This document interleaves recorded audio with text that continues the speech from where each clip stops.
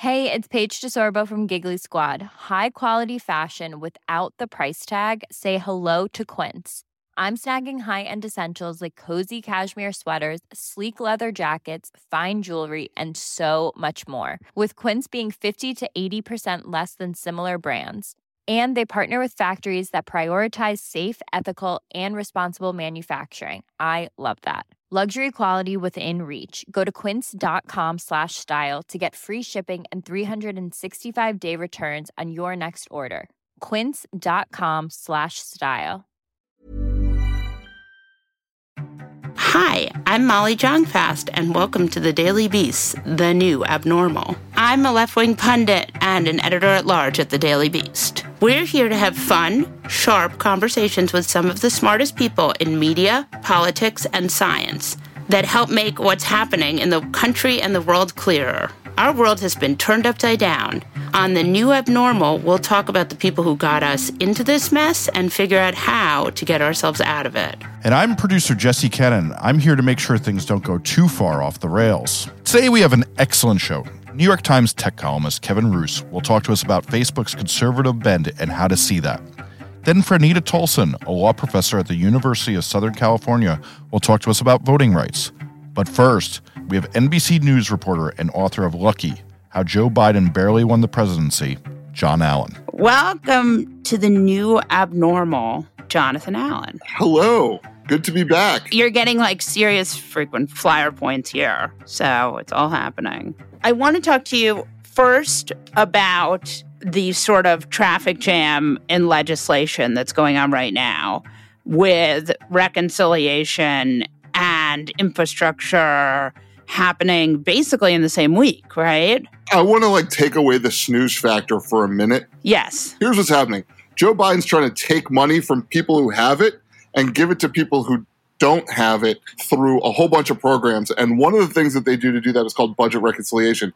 And then in addition to that, he's trying to use some of that same kind of money from the haves to build bridges and roads and do some things that are beyond that sort of traditional infrastructure. But basically it's how do you make more for the people who have less and for society broadly by taking a bigger chunk from the people who have? I mean, really what it is that he's improving, he wants to do high-speed trains, he wants to do, there's climate stuff in there that would give to everyone. Broad-based benefits in the infrastructure bill funded by taxes on the wealthy corporations, but also on an individual level, expanding the social safety net by doing elder care and more in terms of child tax credits and things like that, funded by taxes on upper income earners. But it's over $400,000 a year. It's not...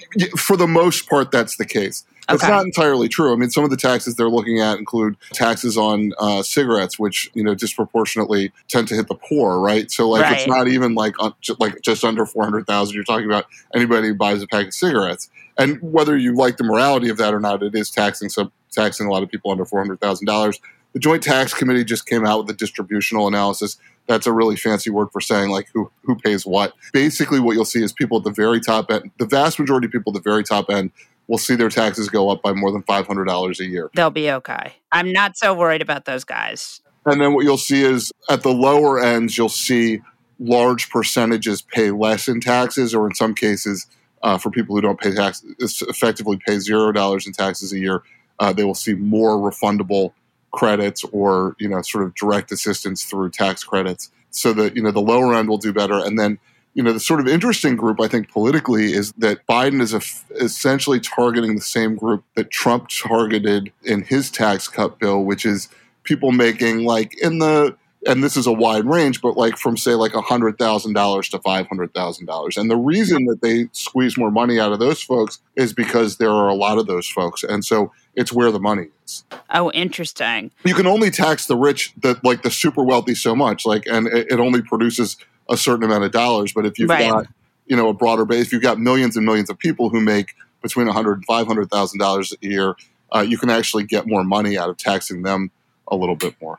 I want to talk about why it does strike me, and Brian Stelter talked about this yesterday on his show, which I thought actually was really, really good. He was talking about why, when we talk about these kind of spending bills, we don't talk about what's in them. We just talk about that top line number. Among other things, it's easy shorthand, but one of the reasons we talk about it in this, have been talking about it in this case, is that the president and the Democratic leaders in Congress talked about it that way to start. Right. They've started to recognize that that's not necessarily effective for their messaging. It's not. Wait, you're saying Democrats are bad at messaging? I'm saying that they have had a change in their view of what would be the most effective messaging. Really? Because they found out that it wasn't working. Like, what they found out is when you tell people about the stuff that's in it, they like all the stuff that's in it. But when you tell them that you're doing a $3.5 trillion bill, they don't like that. Even if you follow up and say it's not that you're putting debt. If there are so many paid fors and you have a tax increase, then it's not debt. I mean, it's quite literally tax and spend. I say that without any sort of pejorative connotation, but like that's what's going on. Some people are being taxed to spend for everyone and to spend, more specifically for other people. And like that's essentially what the Democratic platform is now and has been for, largely since the beginning of time. And the Republican platform is fascism. So let's talk about that for a minute. Because the Republican platform is, for a while, it used to be smaller government. It's not smaller government anymore, right? What is it? It's the Republican platform is now Trump. Well, it is smaller government. To be specific, most Republicans believe that you should fund the military, with every single dollar that's raised through taxes. And, effectively, it's not entirely true, but I'm broadly brushing here, but effectively nothing else should be paid for by the government. So if you can up the military spending by enough, like there's no real ceiling, where Republicans are going like, no, you're funding the military too much. That's okay. Right. One of the moments I thought this weekend that really struck me as like peak Republican Party was I overturned Roe v. Wade, Abbott saying that he would hire the guy the ICE guy on the horse who was whipping the Haitian refugees. Asylum seekers. It all means the same thing here. Well, I mean, like, here are people who are, look, it doesn't matter who they are. Right. You shouldn't be beating them. Right. But the fact that then Abbott was like, I'm going to hire those guys. Like, that struck me as like peak Trump Republican Party. Well, this is also the guy that said that he was going to eliminate rape in the future, but like had chosen up to this point not to do that, given the powers to eliminate rape. Which, by the way, if he can do that, he should run for president. I think it would be a winning. If he could do that in Texas, run for president, because I think that would be a winning message. Abbott, though, is interesting because he has gotten, while we're in this horrifying Trump vacuum, which is just waiting for the return of him, which seems imminent, we are really, the people who are popping up as the celebrities in this universe are just sort of the worst of the worst. To whom might you be referring? Not to be putting too fine a partisan point on it, but I mean, DeSantis, Abbott, I mean, the people who you think of as sort of like leading the Republican Party right now, Jim Jordan. Matt Gaetz, right? I mean, it strikes me that these guys are like, they are being elevated because of their Trumpiness. No doubt. And, look, I mean, the popular thing to say among Trump supporters these days is, oh, well, I like Trump and I voted for Trump and I would support Trump, but I'm not in it for Trump. I'm in it for the Trumpism. Right. Which is sort of like a get out of jail free card on being pro-Trump. But like, that's essentially what you're seeing. None of these people would survive a Republican primary if Donald Trump ran for president again. Right, which it seems like he will. I assume none of them would be dumb enough to get in. So these people are all running for Veep. Well, they're all running for president until Donald Trump announces he's running for president, at which point they're running for Veep. What's your guess? I suspect it will not be Mike Pence on a Donald Trump. Yeah. Safest money in gambling these days. What's your guess on how this goes down? When Trump announces, I mean, it strikes me like I thought we'd get, that he wouldn't announce before the midterms, but I'm getting the sense that he will. He's running until he's not running. I don't know what his timing would be. I mean, if you listen to him at his rally the other night, and really since Biden took office, I mean, he hasn't departed the stage. He hasn't done what other defeated candidates do, which is go home and lick their wounds. I mean, he is running for president right now. He's raising money. He's attacking the other party. What are the things you would do to run for president that Donald Trump's not doing right? He's picking candidates in Republican primaries, and people are begging for his endorsement. Right. I'm so depressed. So this is sort of interesting, right? The cyber ninjas also think Trump is a loser. They found that Joe Biden won by more votes in Arizona. So it's so funny because all of these months of thinking that the cyber ninjas were just totally incompetent, but actually they're competent, ? Well, they did the thing that you would like to have seen them do. So, I mean, what happened to the bamboo? Remember the bamboo? Yeah. I mean, but look, there's Biden obviously won. Anytime you do a recount, there's a possibility there will be a small marginal shift. But nobody who's been doing this for a long time thought that 11,000 votes or 15,000 votes or 20,000 votes in a state were going to shift based on any sort of recount or analysis. You have to be crazy to think that.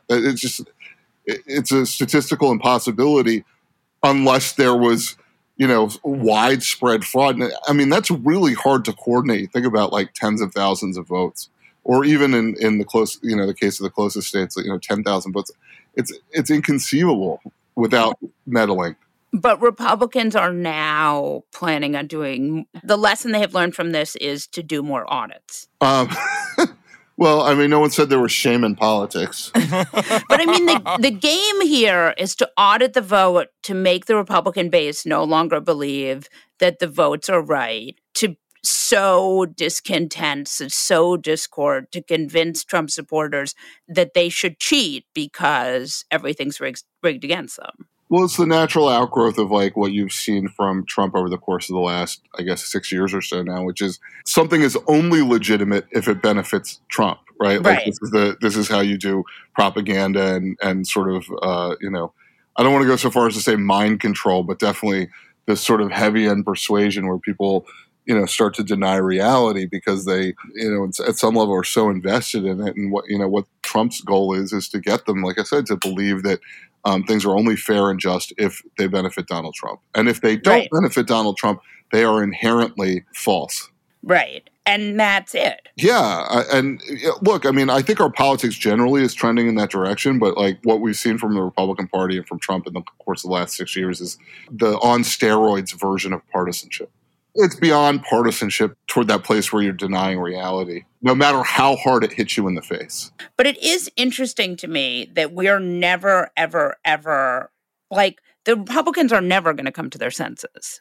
This is just going to keep getting worse and worse and worse. I mean, we're in a crisis in the country in that we have one party, the Democratic Party, that effectively is the only one that stands for both small d democracy and small r republicanism, and the other party is questioning whether our government should exist as it does. Right. Even more, it's irrelevant to them. The government exists as it does. The only thing is relevant is that Donald Trump or a disciple of Donald Trump is in charge. So how do we cover real news in a bipartisan way or nonpartisan way when one side is batshit?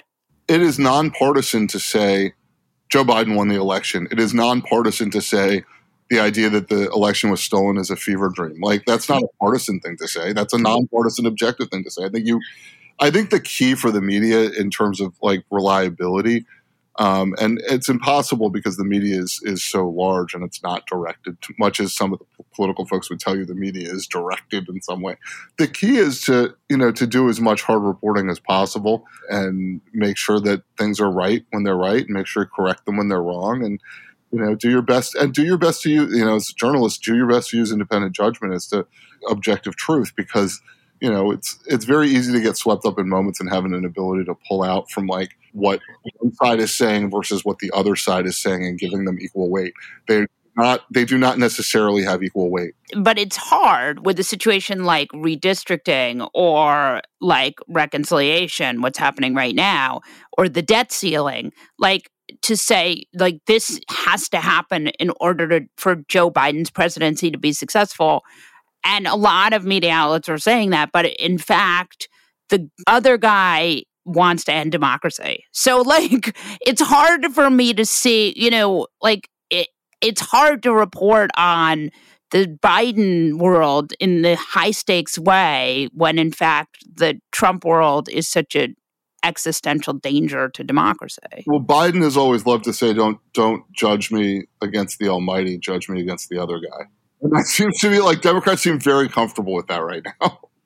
Right. Well, I feel like they have to be. I mean, the other guy's a complete lunatic. I mean, you might not like Biden on taxes. You may not like Biden on, electric cars. You may think electric cars are stupid, but you want to still have elections. I mean, me personally, I definitely want to have elections, and I don't dislike Joe Biden based on any of his policy preferences, or, by the way, any other serious politician based on their serious policy preferences. Doesn't make me dislike them. But as far as the broader set of people, yeah, there's a huge difference between, look, I guess it's a legitimate position that we shouldn't have this republic that's been sort of the shining beacon for the world for the last 200 plus years. But I'm shocked at the degree to which, I guess I'm shocked at the number of people that are willing to entertain that idea or believe that idea that perhaps we shouldn't have this republic. It's crazy. I feel like I'm seeing some redistricting stuff. Can you talk about redistricting for 2 seconds and then we'll stop talking? Yeah, absolutely. It's the way every 10 years that the two parties fight over, who gets to fix the House for the next 10 years. Although usually whatever they do runs only about 6 years before things revert a little bit. So it looks like Republicans are doing their usual of trying to gerrymander, and there's a lot of partisan gerrymandering going on. That's on both sides, though, Molly. I mean, right? No, I know. There's a lot, and I'm very excited for Democrats to redraw New York and get rid of Stefanik for once and for all, which hopefully they will do. But I'm curious to know, it looks like these Texas districts are coming in, and that actually this might be what Dave Wasserman was tweeting was that it might actually be a wash. Yeah, I think I haven't seen the shape of the districts yet, but I think what you're going to see is the Republicans try to get a little bit of advantage by packing Democrats as hard as they can into some more safe districts. Yeah, it seems like something important. Yeah, I haven't seen the maps yet. Generally speaking, I mean, it's a huge state that is probably, over time going to trend bluer. And the question is, are the Texans going to be able to, are they going to be able to fight against that? I mean, I think what they're looking at is maybe picking up 2 seats. So Texas gets more districts based on increased population relative to the other states. So I think what you're going to look at with this map is likely, I'm looking at it now, is likely going to be a hold for Democrats of 13 seats, and then Republicans would get, get two more seats would be the likeliest outcome, or at least that's what they're going for. But this redistricting will mean that it's going to be harder for Democrats to keep the House, ultimately, in the midterms. Yes. The things that are working against the Democrats are the sort of history of midterms where a new president's party usually loses in the first midterm after he's elected, and redistricting, which Republicans control the redistricting process in more states than the Democrats do. The thing that's in the Democrats' favor is that the Republican Party remains a party that's denying reality with regard to Trump, and you will see the Democrats campaign against Trump as hard as they possibly can. And try to tie candidates to the craziest parts of things that Trump has said over time. Whether that's effective or not, I don't know. Thank you so much for joining us, John. Please come back soon. Of course. Hey, folks, if you haven't heard, every single week we do a special bonus episode for Beast Inside, the Daily Beast membership program. Sometimes we interview senators like Cory Booker, or the folks who explain what's happening behind the scenes in media, like Jim Acosta or Soledad O'Brien. Sometimes we just have fun and talk to our favorite comedians and actors like Busy Phillips or Billy Eichner. And sometimes we just have friends around to analyze what's happening in the news. You can get all of our episodes in your favorite podcast app of choice by becoming a Beast Inside member, where you'll support the Beast's fearless journalism, as well as getting full access to podcasts and articles. To become a member, head to newabnormal.com. newabnormal.thedailybeast.com. That's newabnormal.thedailybeast.com. Even when we're on a budget, we still deserve nice things. Quince is a place to scoop up stunning high-end goods for 50 to 80% less than similar brands. They have buttery soft cashmere sweaters starting at $50, luxurious Italian leather bags, and so much more. Plus, Quince only works with factories that use safe, ethical, and responsible manufacturing. Get the high-end goods you'll love without the high price tag with Quince. Go to quince.com/style for free shipping and 365-day returns. One size fits all seemed like a good idea for clothes. Nice dress. It's a t-shirt. Until you tried it on. Same goes for your healthcare. That's why United Healthcare offers a variety of flexible, budget-friendly coverage for medical, vision, dental, and more. So whether you're between jobs, coming off a parent's plan, or even missed open enrollment, you can find the plan that fits you best. Find out more about United Healthcare coverage at uh1.com. That's uh1.com. This show is sponsored by BetterHelp. You know, there's something I've really been needing to get off of my chest lately, which is that everyone and their mother should listen to the Andre 3000 album because it lifts my spirits on a regular basis, 1000%. We all carry around different problems, big and small, and let's be honest, when we keep them bottled up, it can start to affect us negatively. That's where therapy comes in. It's like this safe space where you can unload all those burdens and start figuring out how to work through whatever's weighing you down. Therapy can make a difference. I know this from firsthand experience, and it's not just for those who've experienced major trauma. It's for anyone who wants to improve their mental well-being. Therapy can help you learn coping skills. It can teach you how to set better boundaries, and it can make you be a better version of yourself. If you're considering therapy, why not give BetterHelp a try? It's entirely online, which means it's convenient, flexible, and fits into your schedule seamlessly. Plus, getting started is as easy as filling out a brief questionnaire to get matched with a licensed therapist. And the best part? You can switch therapists anytime at no additional charge. So why wait? Take that first step towards a happier, healthier you with BetterHelp. Get it off your chest with BetterHelp. Visit BetterHelp.com/thenewabnormal today to get 10% off your first month. That's BetterHelp, HELP.com/thenewabnormal. Kevin Roose is a tech reporter at the New York Times, as well as the author of Future Proof. Welcome to the New Abnormal, Kevin. Thank you for having me. We're so excited to have you. Why is Facebook so bad?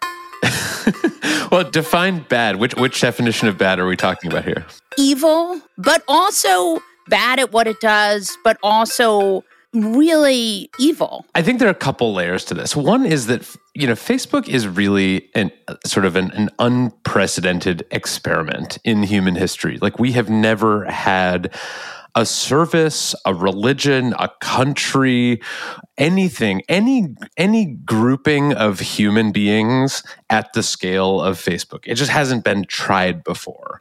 And so all of the sort of issues, I think, flow from that, right? Because that scale is why, it's so hard for them to get a handle on problems on the platform.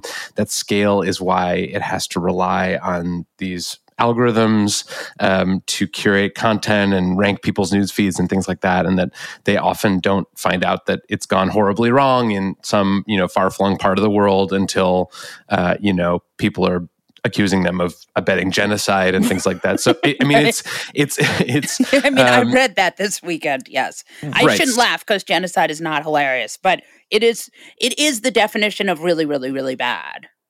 Right, and it's part and parcel with this strategy that Facebook has had where it wanted to grow as fast as possible. And that meant pushing itself into corners of the globe where it didn't have, people who were, on the ground and didn't have people who spoke the language sometimes and had woefully inadequate systems for protecting people. And so, people debate all the time whether, their actions are malicious or incompetent. And I say, why choose? But I think a lot of it comes back to this problem with scale and the fact that even though there are people at Facebook who are doing good work, who are trying to make things better, they're trying to bail out this boat that is just too big for them to effectively manage. So, but you think the scale is too hard to manage, as opposed to that the problem is that what is good for their profits is not necessarily good for their keeping users on the platform?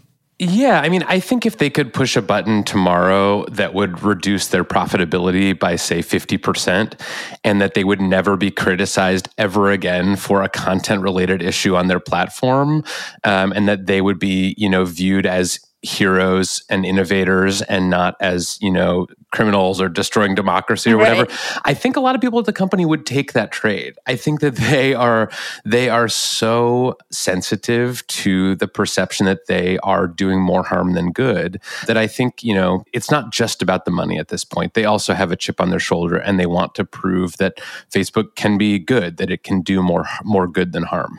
Right, but it can, and it isn't. But it is interesting that they want that at all, because, I always think about Mark Zuckerberg's wife as doctor. Right. She is a doctor. She's a, health educator. They've been trying very hard in their personal lives to kind of stop the pandemic, and yet Mark Zuckerberg oversees this gigantic platform that has, been just overrun with content about the harm the vaccines pose and things like that. So it really does conjure this metaphor of trying to bail out, a cruise liner with a leak in it, and all you have is like a little teaspoon or something. It's just not going to do it.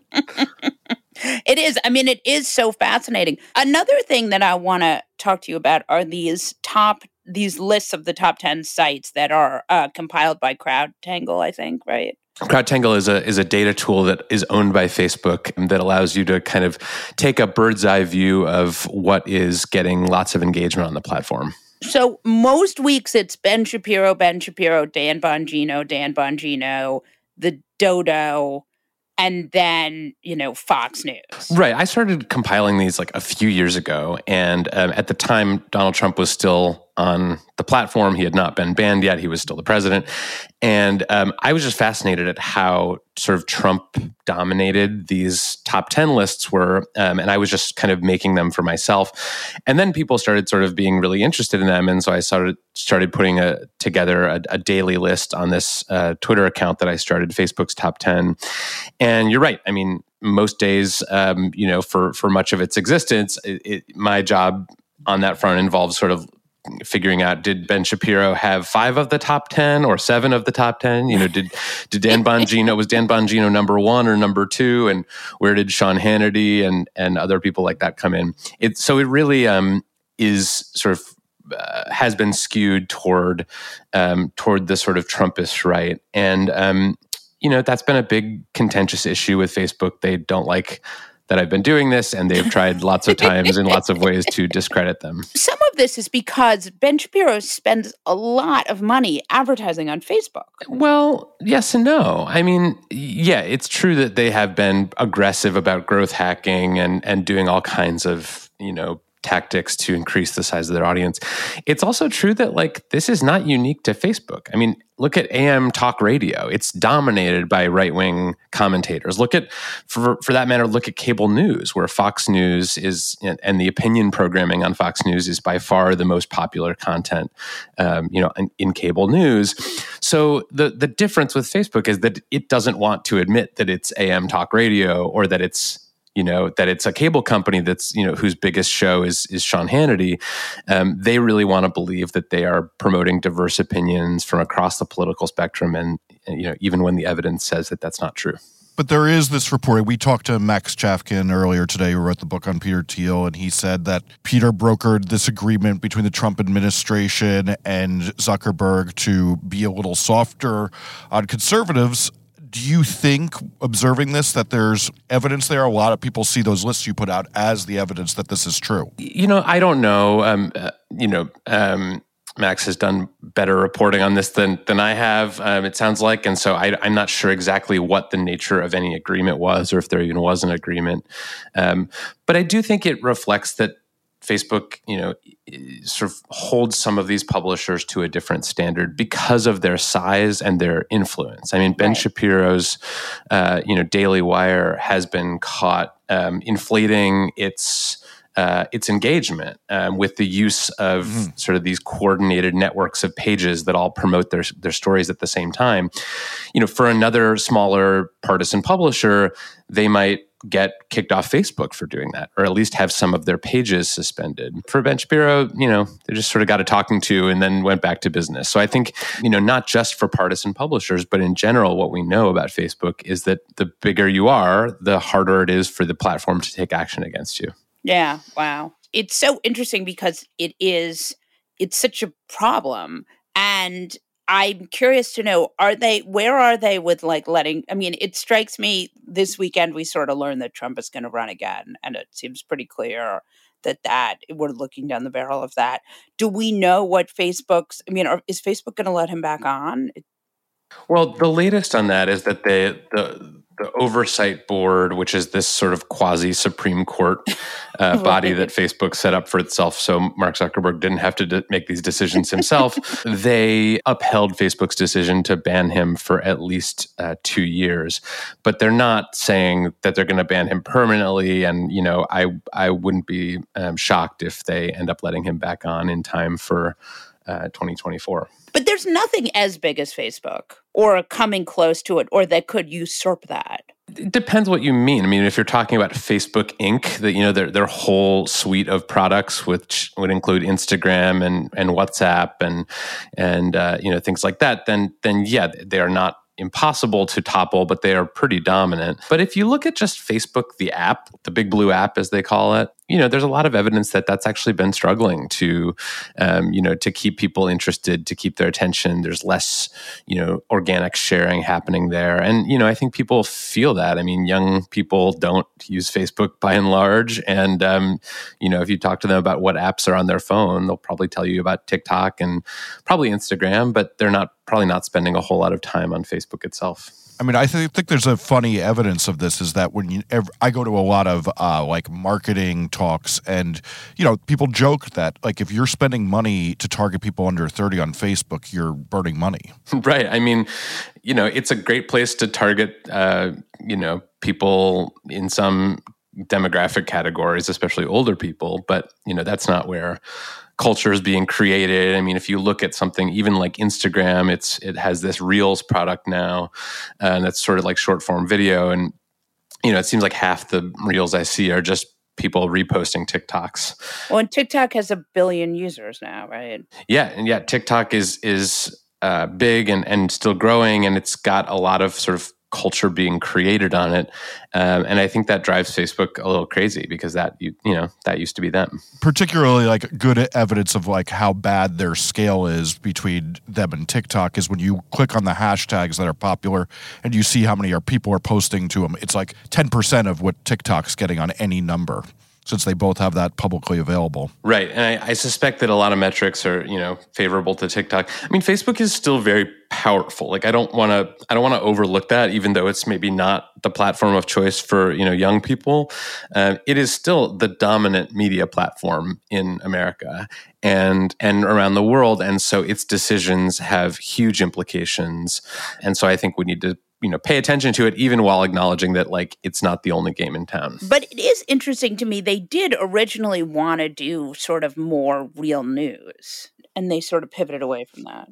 Facebook sort of constantly goes back and forth on, its approach to news. They set up this news tab, and, they tried to get publishers to, post content directly on Facebook. If you remember the instant articles thing that happened maybe 5 or 6 years ago, they were sort of saying, we expect publishers will be publishing directly on Facebook. And the pendulum swings back and forth on that, every few years. Right now they're trying this sort of Substack competitor, this sort of email newsletter thing that they've signed up all these fancy people for, and who knows whether that'll work. But it's clear that Facebook, I think that one of the biggest perception differences when you talk to people inside Facebook versus outside Facebook is that outside Facebook, people tend to think of it as sort of this impenetrable fortress, and inside Facebook, they constantly feel like they are minutes away from death and irrelevance. There's this real fear and paranoia that animates a lot of their decisions. This was so great. Thank you so much for joining us. So interesting. Thank you for having me. So much fun to talk. Franita Tolson is a law professor and vice dean for faculty and academic affairs at the University of Southern California. Welcome to New Abnormal, Professor Tolson. Thank you. Very happy to be here. We are very excited to have you because we spend a lot of time, or at least we know we should be spending a lot of time talking about voting and voter rights. But sometimes that topic is not as exciting as other times. I would argue this week you made voter rights exciting. It was definitely a week. Anything I can do to bring attention to this issue, because it's one that I spend my academic career studying, but I also care about just on a personal level. I just think that with everything going on in our political system, it's really important for people to pay attention. So I'm glad I helped with that this week. So you testified before the Senate. Give me the background. So the hearing was about the new coverage formula for the Voting Rights Act. In 2013, the Supreme Court invalidated a portion of the Voting Rights Act that required certain jurisdictions, mostly in the South, to pre-clear all changes to their voting laws with the federal government before those changes could go into effect. The Supreme Court invalidated it, basically finding that it infringed on the sovereignty of the states. So there were federalism concerns and concerns about federal overreaching, particularly in light of the fact that, at least in the Supreme Court's opinion, we live in a post-racial society. And so Congress really needs to justify that type of legislation. Last week, I was trying to help justify this legislation by illustrating that we still need a newly reauthorized Voting Rights Act, and that racial discrimination in voting is still with us. And Senator Ted Cruz, most famous for microwaving fish, did not agree. Actually, I can't tell from the hearing if he disagreed. Let me be clear. I view my role as educating Congress, right? Not educating the Democrats, just educating Congress. So I go there and I come with the relevant information that I need to come with in order to establish that there needs to be a new coverage formula for the Voting Rights Act.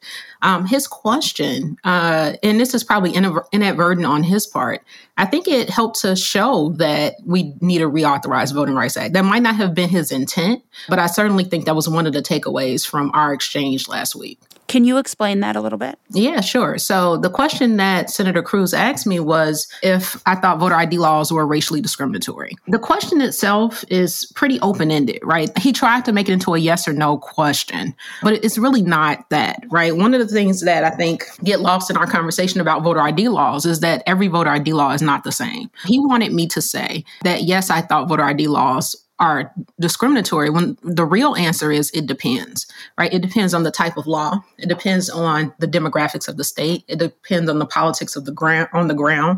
There are all of these different factors that go into whether or not a voter ID law is discriminatory. And Texas is actually a pretty easy case because a federal district court found that it was passed with discriminatory intent. So once intent is found, none of those other things really matter. But you can easily imagine a voter ID law in another state that doesn't have a significant impact on minority communities because it's more flexible. Texas's law, even the law that exists today, is fairly restrictive. And so it has a disproportionate impact on communities of color. He didn't care about that. He was just trying to get a soundbite. Right. But it's interesting because the soundbite was, you got the soundbite.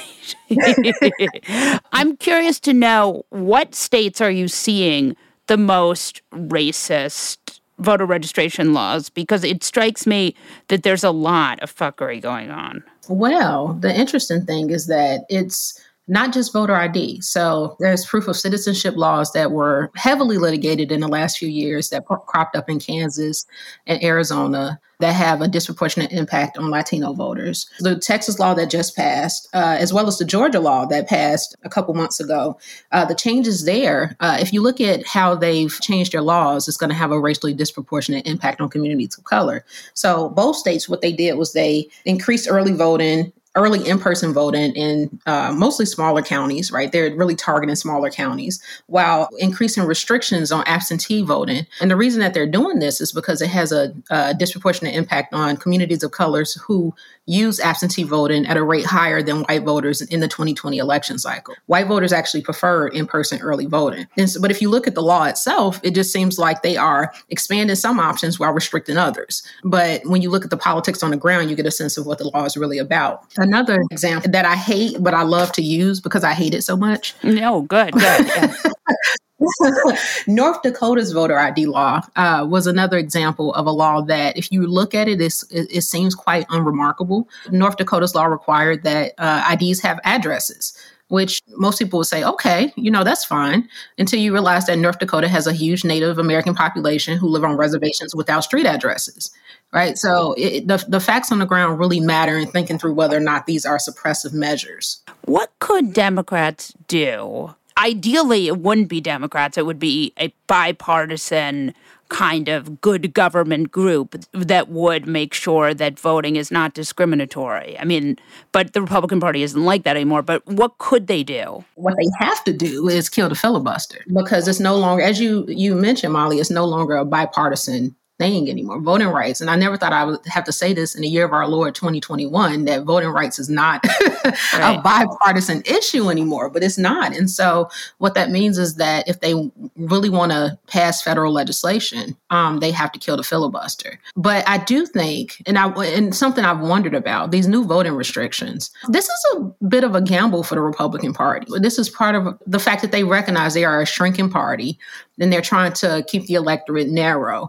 But it's unclear right now the extent to which this will affect their voters, right? It's very difficult to tailor laws to where you can just affect one demographic.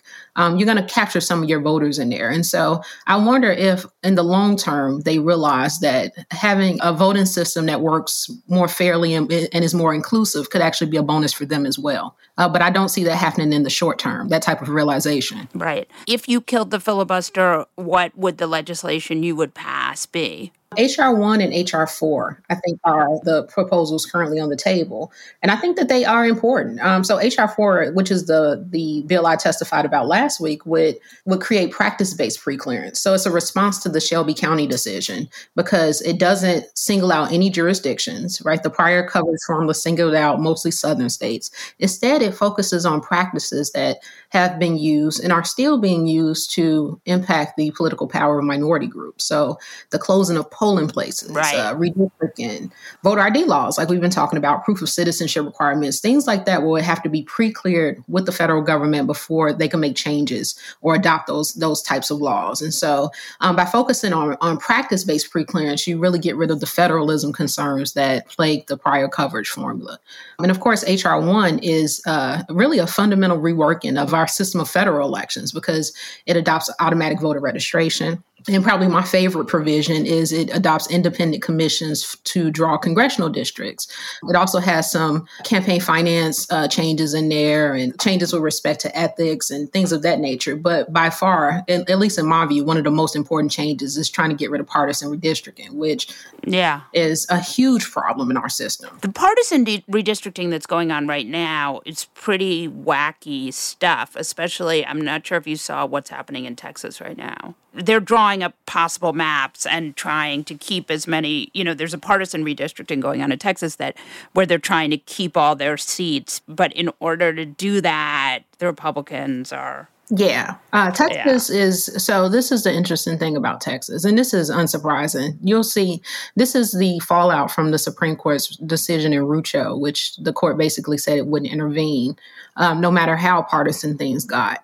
States like Texas, if you look at the last presidential election cycle, seems to be trending purple. Right. States like Wisconsin, even blue states like Maryland, which was sued in the last decade over their partisan redistricting plan. It's going to be really, really bad, because the courts have basically said, we don't want any part of this. Let me just tie that into our prior conversation, though. This is why H.R. 1 is really important. Congress is literally the last hope for addressing this issue, because the courts have been explicit that they are not. But Congress isn't going to intervene because they can't. Well, Congress has to pass the legislation requiring independent commissions to draw a congressional district. Right. I mean, they need to kill the filibuster, but I feel like that's unlikely. I don't know. I still have hope. Otherwise, I'm wasting my time. Good. Tell me hope. No, you're not wasting your time. And honestly, everything you say is so important. And tell me why you have hope, because that's interesting. I do the work, and part of the motivation in doing it. So I run on anger and caffeine. I do. I run on anger and caffeine. Yeah. I read the news. I see what craziness is happening in that particular day, and that sort of motivates me to put my head down and write something that can help. But I also realize that you have to have hope to do this work too. And Molly, you may be entirely correct that the Democrats won't kill the filibuster. I hope I'm wrong. Right. Yeah. But if you look historically, stranger things have happened, especially in this space. We spent almost 100 years in this country where African Americans had won the right to vote and they couldn't vote.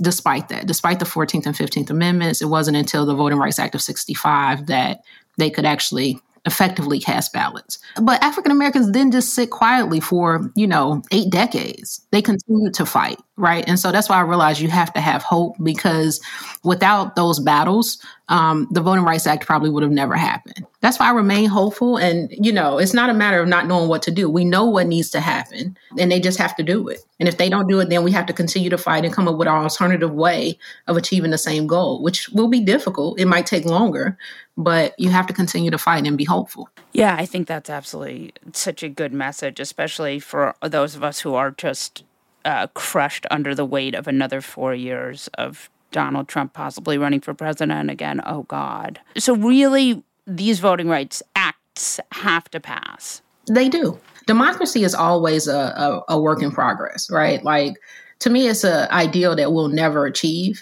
but that's not a bad thing, because we should always aspire. It's our baseline, right? It's something we should always aspire to.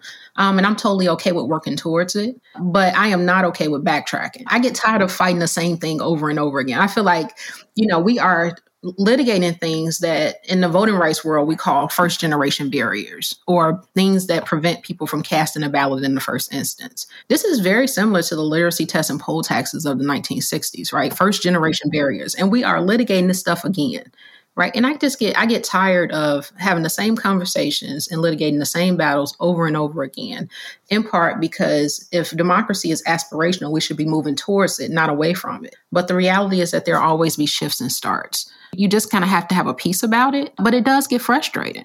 Yeah. Oh, so important. Thank you so much for joining us. Please, please, please come back. Of course. What's crazier than QAnon? More outlandish than Pizzagate? And scarier than a Mexican getaway with Ted Cruz? The answer is what the American right wing has planned next. Be one of the first to listen to Fever Dreams, the new podcast from the Daily Beast tracking the conspiracy slingers, orange acolytes, and straight-up grifters pushing to retake power. Every Wednesday, hosts Swin Subasang and Will Sommer check in on the movement of the radical right. Head to thedailybeast.com/podcasts or your favorite podcast player to catch the first episode and get subscribed. That's Fever Dreams, which you can subscribe to wherever you get your podcasts. Hi, Jesse Cannon. Hi, Molly Jong-Fast. So, who is it today? Give it to me. So I had a weekend of existential angst because I usually don't start Fuck That Guy by talking about my mental health challenges, but today, let's go. This weekend it occurred to me, or I don't know if it occurred to me, or a friend of mine who's a political journalist wrote to me and she was like, Trump is going to run again. And that rally this weekend, it's really hard to see a world where Trump doesn't run again. And so I am very unexcited for another fucking 4 years of this goddamn nightmare of is democracy going to survive? And I'm not thrilled. Now, I think that, I don't know what this is going to look like, but this is clearly happening. So for that, Trump is forever and always my Fuck That Guy, but especially today. Agreed. Jesse, who is your Fuck That Guy? My Fuck That Guy's a little bit more lighthearted than this. It's I like to be a nice contrast sometimes. So for the audience who does not know who Ben Garrison is, you've probably over time on your social media seen some cartoon where you're like, this is incredibly well drawn, but really doesn't get it. And why is this guy so horny for Trump? Jesus that man Christ. Show me the lie, Molly. Come on. That cartoonist would be one Ben Garrison. And he, I mean, let's be honest. He's got a little crush on Trump. You know, he always draws him a little more. Insane. Well, actually, I shouldn't say a little. A lot more muscular than he is. A lot more good looking than he is. Yeah. But talented cartoonist in the pen, not so much in the message. Yeah. He's insane. I mean, he's out of his mind. Yeah. So the point being, Ben is another in a line of conservative commentators who decided not to get the vaccine and instead got COVID. And now I want to give a quote on his regimen that he's treating COVID with. One is beet juice. Oh, beet juice. Now, I can't really demean this because, as you know, you often will call me and I'll say, you say, what are you doing? I say, I'm going to get a green juice, a little beet juice, you know.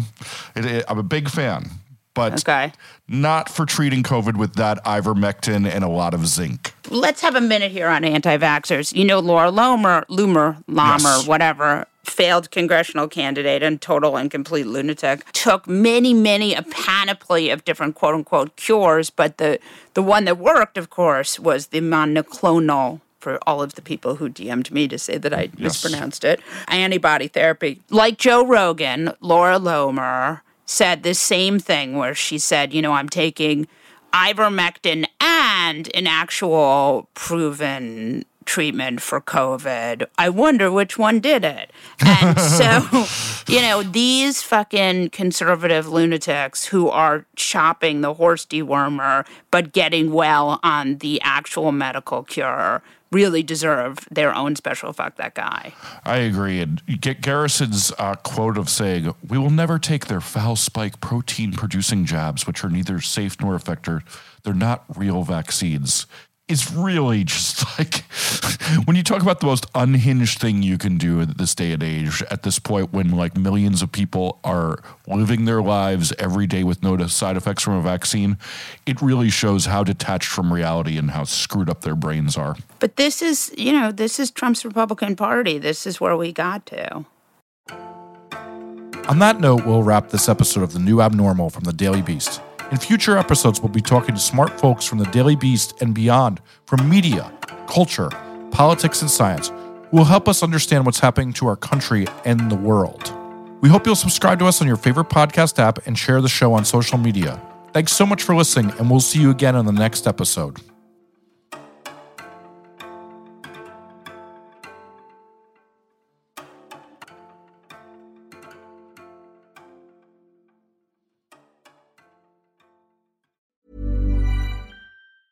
Planning for your next trip? Elevate your travel style with Quince. Quince has all the jet-setting essentials you'll want for your next getaway, like European linen, premium luggage options, buttery soft Italian leather bags, and so much more. And is all priced at 50 to 80% less than similar brands. Plus, Quince only works with factories that use safe and ethical manufacturing practices. Pack your bags with high-quality essentials you'll be wearing for vacations to come with Quince. Go to quince.com/pack for free shipping and 365-day returns.